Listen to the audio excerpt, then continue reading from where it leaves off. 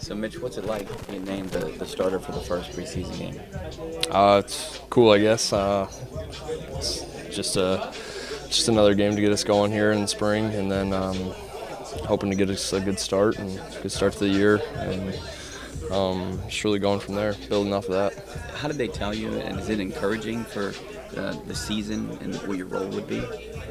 They just gave me my timeline here and said you're going to throw a live bullpen or a live BP, and then throw a side, and then you get the first game.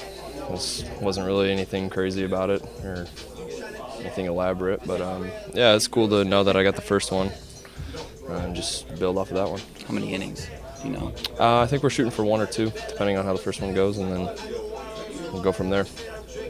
Mitch, and what you've thrown so far, how have you felt like you've shown yourself in spring? What have you been happy with? What are you going to look to show tomorrow? Or Saturday, sorry. I felt really good so far through spring, way better than I have last year, so I'm really excited for this first game to just see where I'm at against another team. I felt really good against our own guys, whether they were tracking or swinging.